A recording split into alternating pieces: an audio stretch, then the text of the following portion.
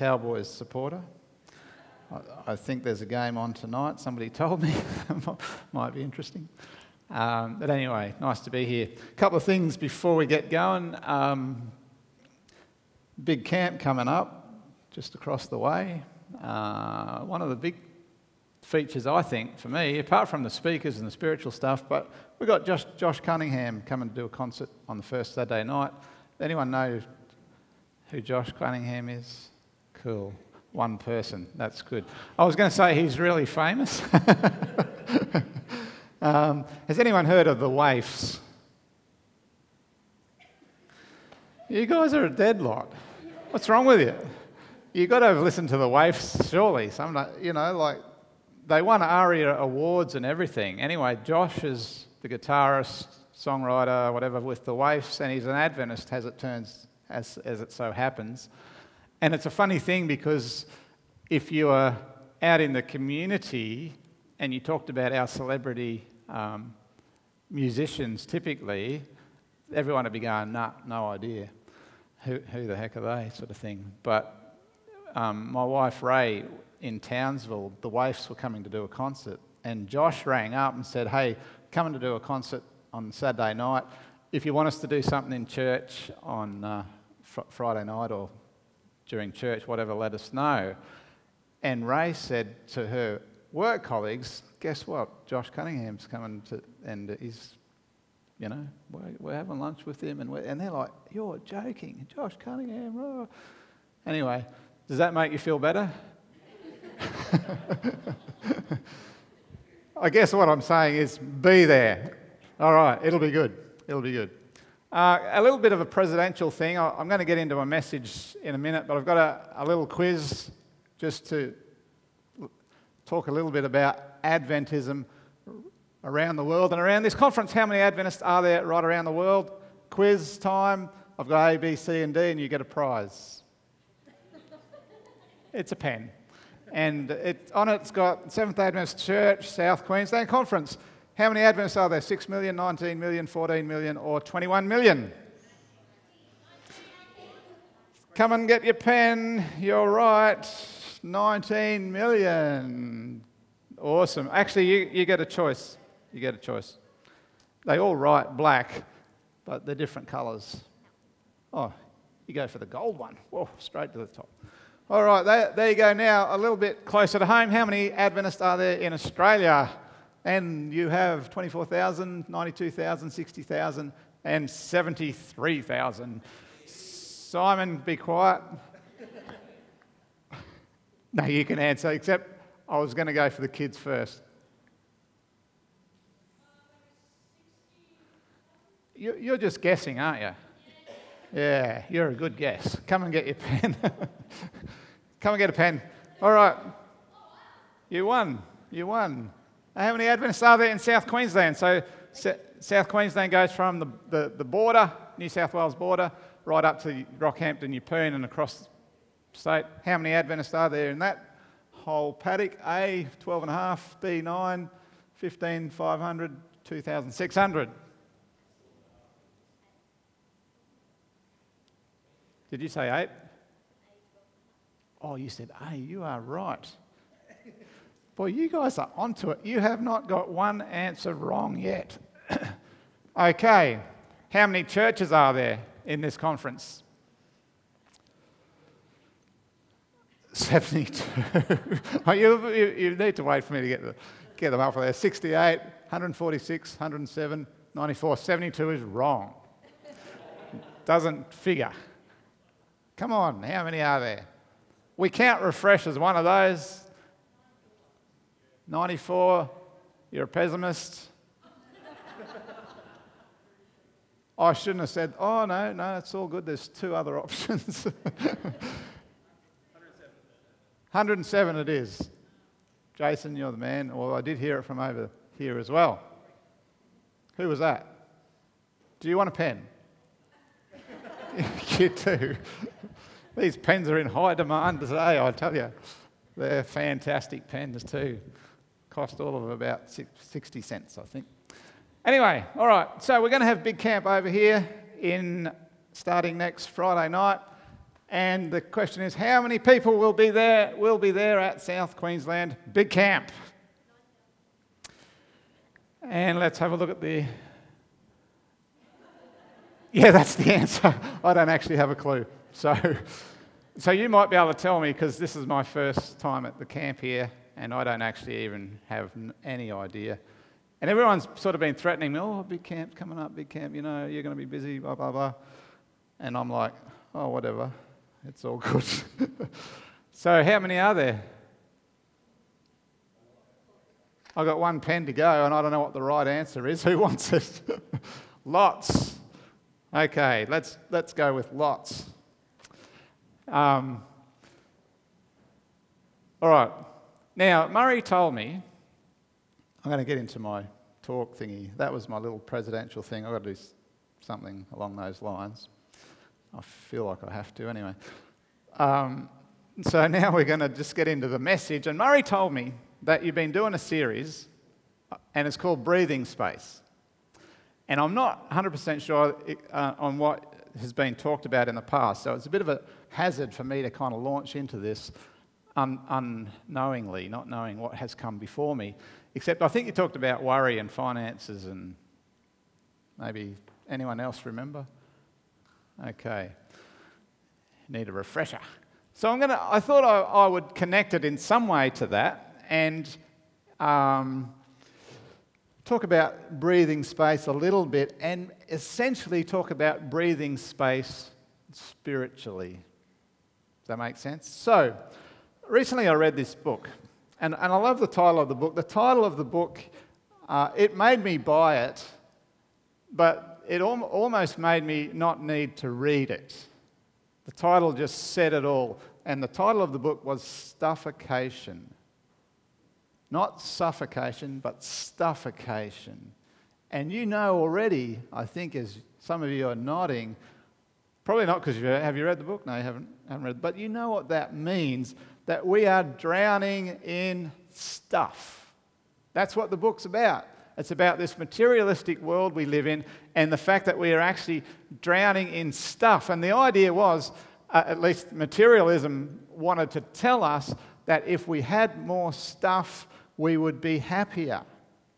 And this book, written by a sociologist, social commentator, says we've got that much stuff that we're stuffocating. And we got no breathing space at all. And the premise of the book is say, if you get rid of some of your stuff, simplify life, minimalize things, come up for some breath, a breath of fresh air, get some breathing space. Now, I don't know about you, whether you think you've got too much stuff or not. I know I have. I got so much. You know, as a matter of fact, when we moved from Townsville down to Brisbane, and we live on the south side down there, and we have got boxes in the shed there still today. We've been in there for 8 months now, roughly. We've got stuff in the shed there that we still haven't unpacked. Now, that's kind of a sad thing, but the story doesn't end there. Guess what? When we moved from Murwillumbah to Townsville about 4 years ago, we didn't unpack those boxes then. And so there they were sitting in the shed for like 4 years, and now we're down here, and they're still sitting in the shed, and it's like, when I have a look in them, my wife's a bit more ruthless than I am, but I look in the thing and I can't get rid of that, and I couldn't possibly get rid of that. And she's like, chuck it out. And I no, my grandmother's uncle's auntie gave it to me or knitted it or something. And you're never going to use it, but it's all this stuff. And so the book is saying, maybe if you got rid of your stuff, and what it's saying is materialistically, our society drives us to keep buying this stuff, and it actually makes us more stressed, and it makes us eventually, he says, somewhat depressed. So minimalize, declutter, downsize, get rid of some stuff, and you'll have some breathing space. How many of you find that happens in your head? You get all this stuff in your head and it just becomes one big cluttered mess. and you feel like, I've got to get rid of some of this stuff. That's the way it happens for me. This is what this guy says. In today's culture, this is a quote from the book, in today's culture, material goods have become substitutes for deep and genuinely meaningful human desires and questions. Consumer culture has become a sort of pseudo-religion. Instead of pondering meaningful questions like, why am I here? What happens after death? How should I live? It's easier to focus on questions like the blue one or the red one. Will that go with the top I bought last week? And what will she think if I buy that? Which, by the way, the last question is a very good one. I just might throw that in, seeing as my wife's here. What will she think if she buys that? But that's what's happening to us. And so the meaningful things in life get consumed, if you like, by our consumer culture, and we kind of forget the real deep and meaningful discussions. And I think when that starts happening mentally, we have to declutter, get rid of some junk. Sometimes we call it worry. That's the clutter, that's the junk in our head that we have to get rid of. And it's easier said than done. But one of the things that the Bible tells us, and the Bible says a couple of really strange things, quite bizarre things actually. I'm going to throw one of them up on the screen here now. It says in Ecclesiastes 7 verse 2, it's better to spend your time at funerals than at parties. Woohoo, going to a funeral tonight. Yay, can't wait. You never hear that, do you? So what's it actually saying? Why is it so, better to spend your time at funerals than at parties? Parties are great, they're fun, what do you think the Bible is telling us that for? And you come to the next bit. After all, everyone dies, and so the living should take this to heart. There's a lot more that happens in a deep and meaningful way at a funeral than there does at a party. And the wise man who wrote this, it's called wisdom literature in Scripture. It's the wise man who wrote this is saying, you know what? It's coming to all of you, and it's probably a good idea to think about it now. And the reason he says that is because when you think about it now, what you think about death changes the way you live in life. And that's just a fact of things. It is. I can illustrate it for you. Before we do, the psalmist says things like this: Lord, remind me how brief my time on earth will be. Remind me that my days are numbered, that my life is fleeing away. And I want you all to read the bit in bold now, after me or with me. Teach us to number our days aright, that we might gain a heart of wisdom. Teach us to number our days aright. One of the translations says, count your days. Now, when you're young, you don't even consider that, but when you get to my age, it's not like I'm ancient or anything, or perhaps I am in comparison. It's all relative, isn't it?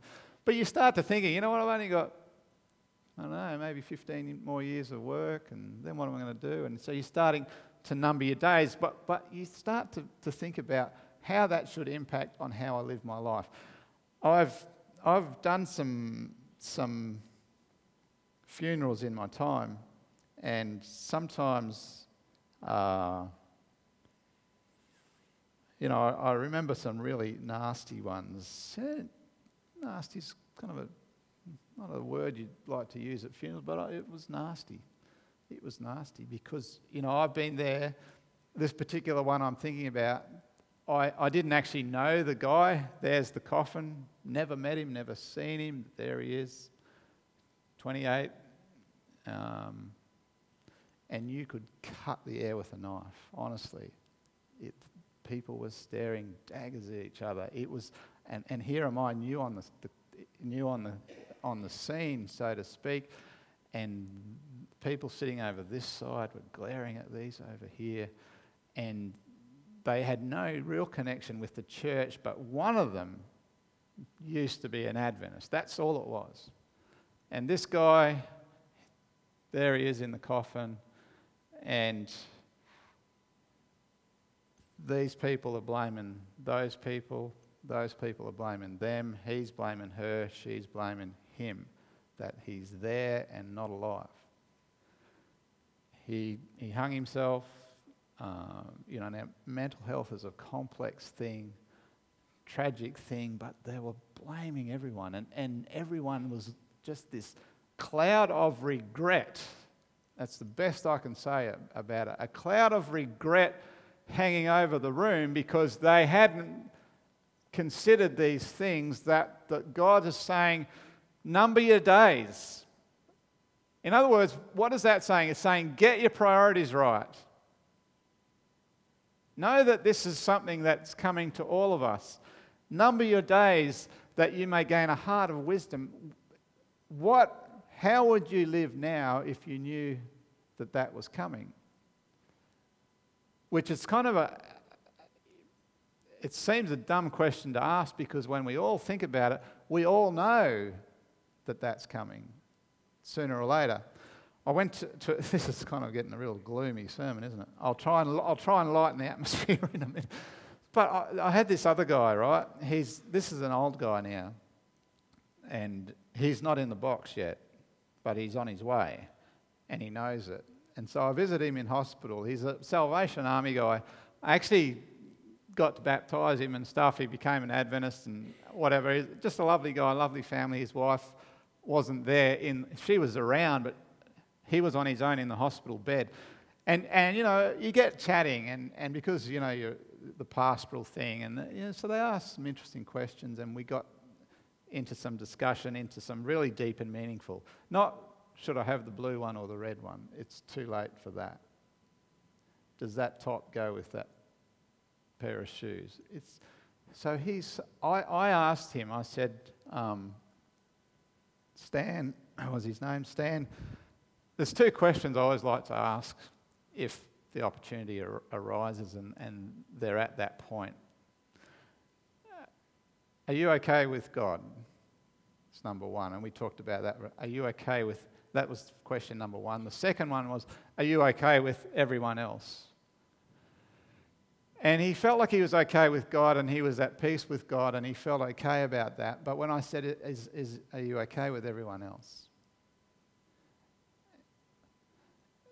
And he's laying in bed there in the hospital, and he looks at me, and tears come to his eyes, and he says, you know what, no, I'm not. And I don't want to go. I need to see my daughter. And I never asked him. He never told me. It was none of my business, and he didn't want to go there. And I said, it's been a while, has it? And he said, yeah, it's been about, I think he said 15 years. It was a good time, a long time. And I said, well, I'll get in touch with her. I knew how I didn't know her from whatever, but I knew how I could track it down. I said, I'll get in touch. And he said, could you please?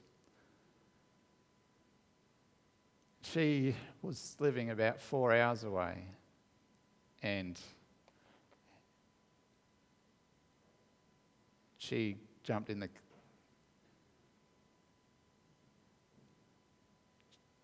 car. I don't know why it's kind of having an impact on me now, but she drove up there. I wasn't there. She went in, spent some time with him on his own. And when I saw him again, he was at peace. And I said to him, is everything okay with you and God? And he said, yep. And what about everyone else? Yep. And it was a nice funeral. Because but I couldn't help thinking to myself there again, teach us to number our days aright, that we may gain a heart of wisdom. Why wait until you're on your deathbed to make things right, to do the things you want to do the things you know God is impressing you to do?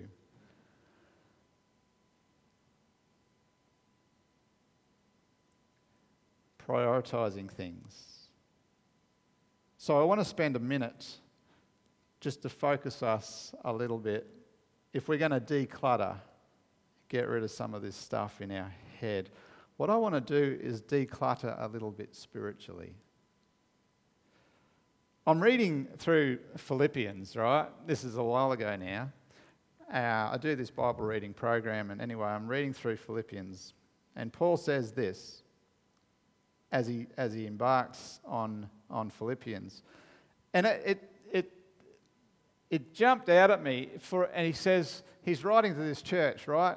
And here he is, the great apostle. He's the father, if you like, of the Christian church. Perhaps he wrote more of the New Testament than anyone else. He's writing the church in Philippi, one of those, be a nice place to visit. And he says, I want you to understand what really matters. In other words, I see him saying, so you got spiritually, you got that much clutter going on in your head. You just need to get rid of, you're suffocating. You just need to get rid of some stuff, and you need to focus on what it is that really matters. I want you to understand what really matters so that you may be pure and live pure and blameless lives until the day of Christ's return. And I'm all ears now. I'm saying, Paul, tell me, what is it? And when you start reading through Philippians, there's only one thing that really matters to the Apostle Paul. And if you're wanting to declutter spiritually, and if you're just, maybe you've been on this spiritual journey for a long time and you're just getting tired of it and your head is full of all this stuff, all this religious jargon, all this should do this, shouldn't do that, should believe this, shouldn't believe that. Maybe you need to hear what Paul has to say. I want you to understand what really matters. And then on the other hand, you might be just starting this whole spiritual thing, your whole spiritual journey, saying, well, I don't know where this is going to take us. I don't even know whether I want to be in on it. But maybe this is important for you too, because you might as well know, as you start out, what it is that really matters. And Paul says, this is to the Corinthians, he says, God who said, let there be light in the darkness, has made this light shine in our hearts so that we could know the glory of God that is seen in the face of Jesus Christ. Now, there's a lot in that verse, but what he's saying is that God has revealed himself to us. Christianity is a revealed faith. It's not something you sit under a tree and hum and it just comes to you. You can't do that. It's revealed to us, and Paul says it's revealed to us in the face of Jesus Christ. You want to know what really matters? A couple of years ago in Townsville, anyone recognise, some of you have been to Townsville, there's Castle Hill, right? So Castle Hill's this it's an exercise track. Let's say that, because you go there early in the morning, late in the afternoon, and it seems like every man and his dog's there walking up the hill or whatever. And I'm a cyclist, so cycling's great in Townsville because of the big wide roads and good shoulders on the roads, but there's no hills much. So all the cyclists attack Castle Hill and they ride up and back down and up again. It's 3 k's to the top. It's a lot of fun. It doesn't give you much breathing space. You kind of run out of breath. Anyway, this particular morning, the place to be at sunrise was Castle Hill, because a phenomenon was going to happen in the skies, and Castle Hill was supposed to be the best place to see it. There was going to be this total eclipse of the sun, and everyone took up their vantage points, and it was quite busy, and I cycled up there, and to the naked eye, this is what you saw. There was this eerie kind of darkness came across the earth, and the sun was covered by the moon. To the naked eye, that's what you saw, but when you look through those dark glasses, which somebody standing next to me said, "It's not going to work with your sunnies on." And I'm like, I can still see it. And so she gave me these things, and I looked through it, and that's what I saw. And then, as we watched, it pretty much disappeared from view. And I know that spiritually,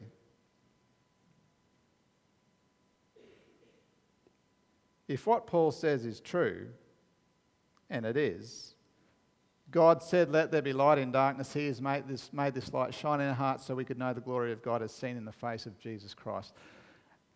I have seen it too often in church circles, religious communities, where there is this total eclipse of the sun.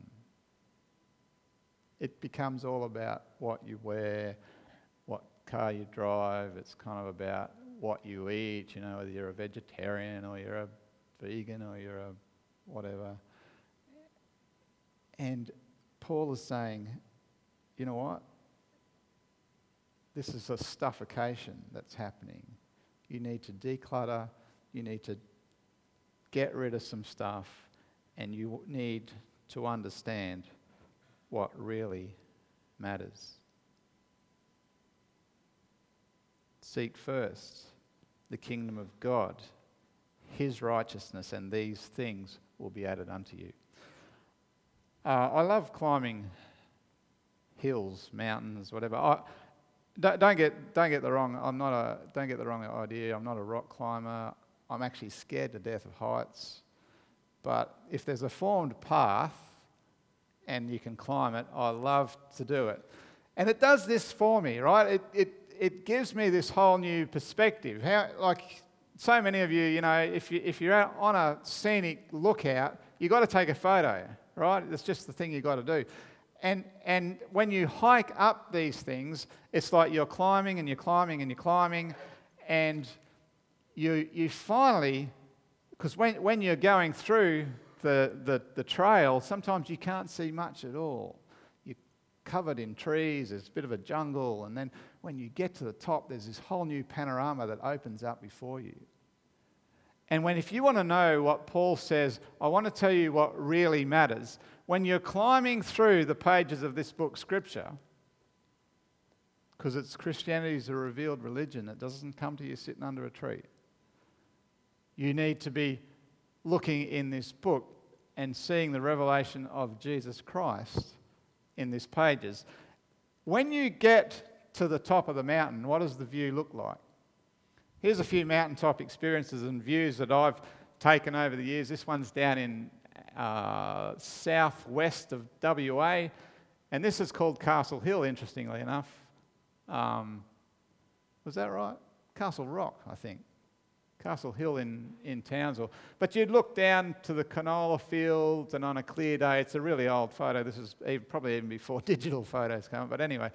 And you could see all the way to the south coast, just this beautiful panorama. This is my home mountain, Murwillumbah. So Mount Warning, and you climb up there, you trudge for probably an hour and a half, 2 hours if you're a little bit slower, and you can see right out to the coast, and there's Doughboy Mountain there, and you see the rim of the crater.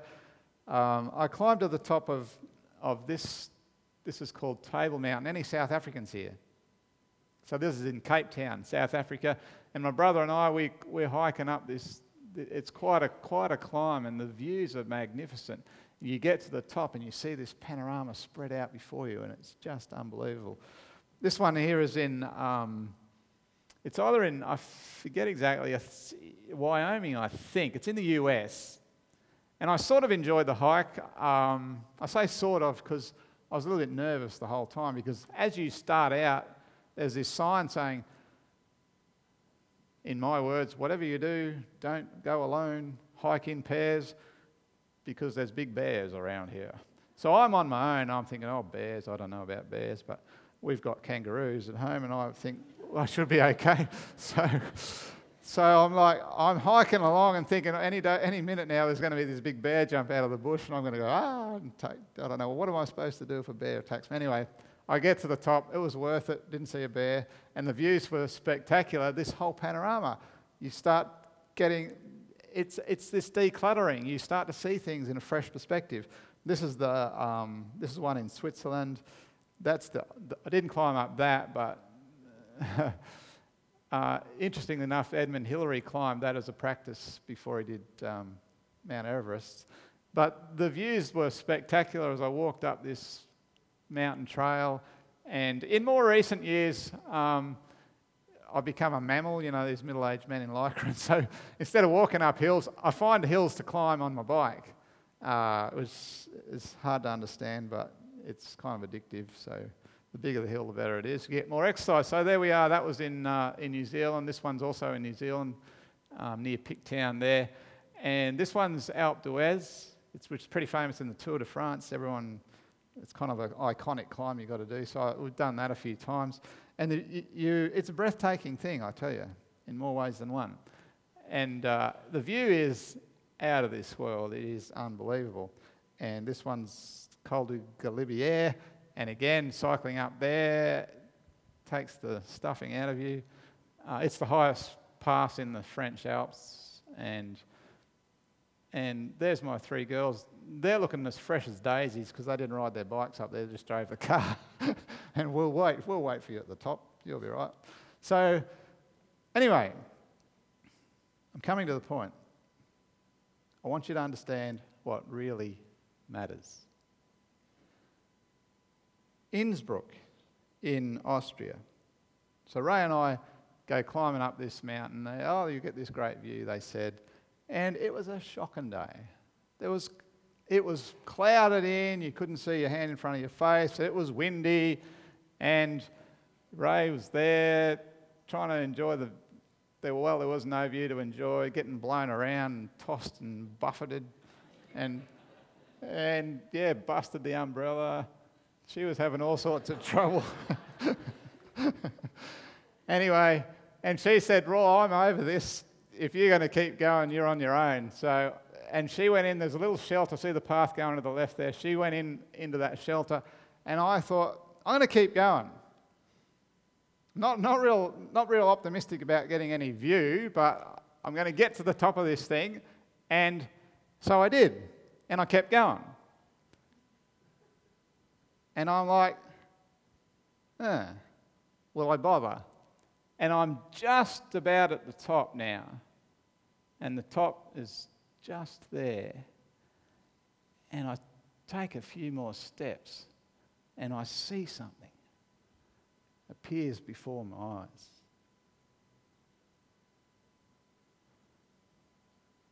And I walk up to it.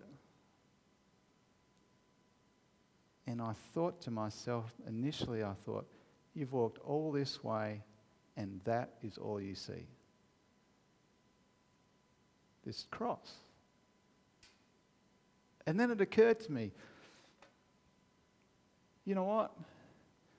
You're an ungrateful, bigoted sinner. And there I am, standing at the foot of this cross. And that's all I could see. And it reminded me of what Paul says to the Corinthians. He says, "For I decided while I was with you, I'd forget everything else. Declutter, get rid of all this junk. Get rid of everything. I want to know Jesus Christ, the one who was crucified." And when Paul goes on in Philippians, that's from the book of Corinthians, which is another mob that he writes to, but he says this to the Philippians, I want you to know what really matters. And then he says, everything else was worthless compared to the infinite value of knowing Christ Jesus my Lord. For his sake, I've discarded everything else. There's that stuffication thing going. Get rid of it all. I've discarded everything else, counting it all as refuse, garbage, so that I could gain Christ. You want to know what really matters on a spiritual journey? It's Christ and him crucified, and that's it. And I think to myself sometimes, I don't know where you're at.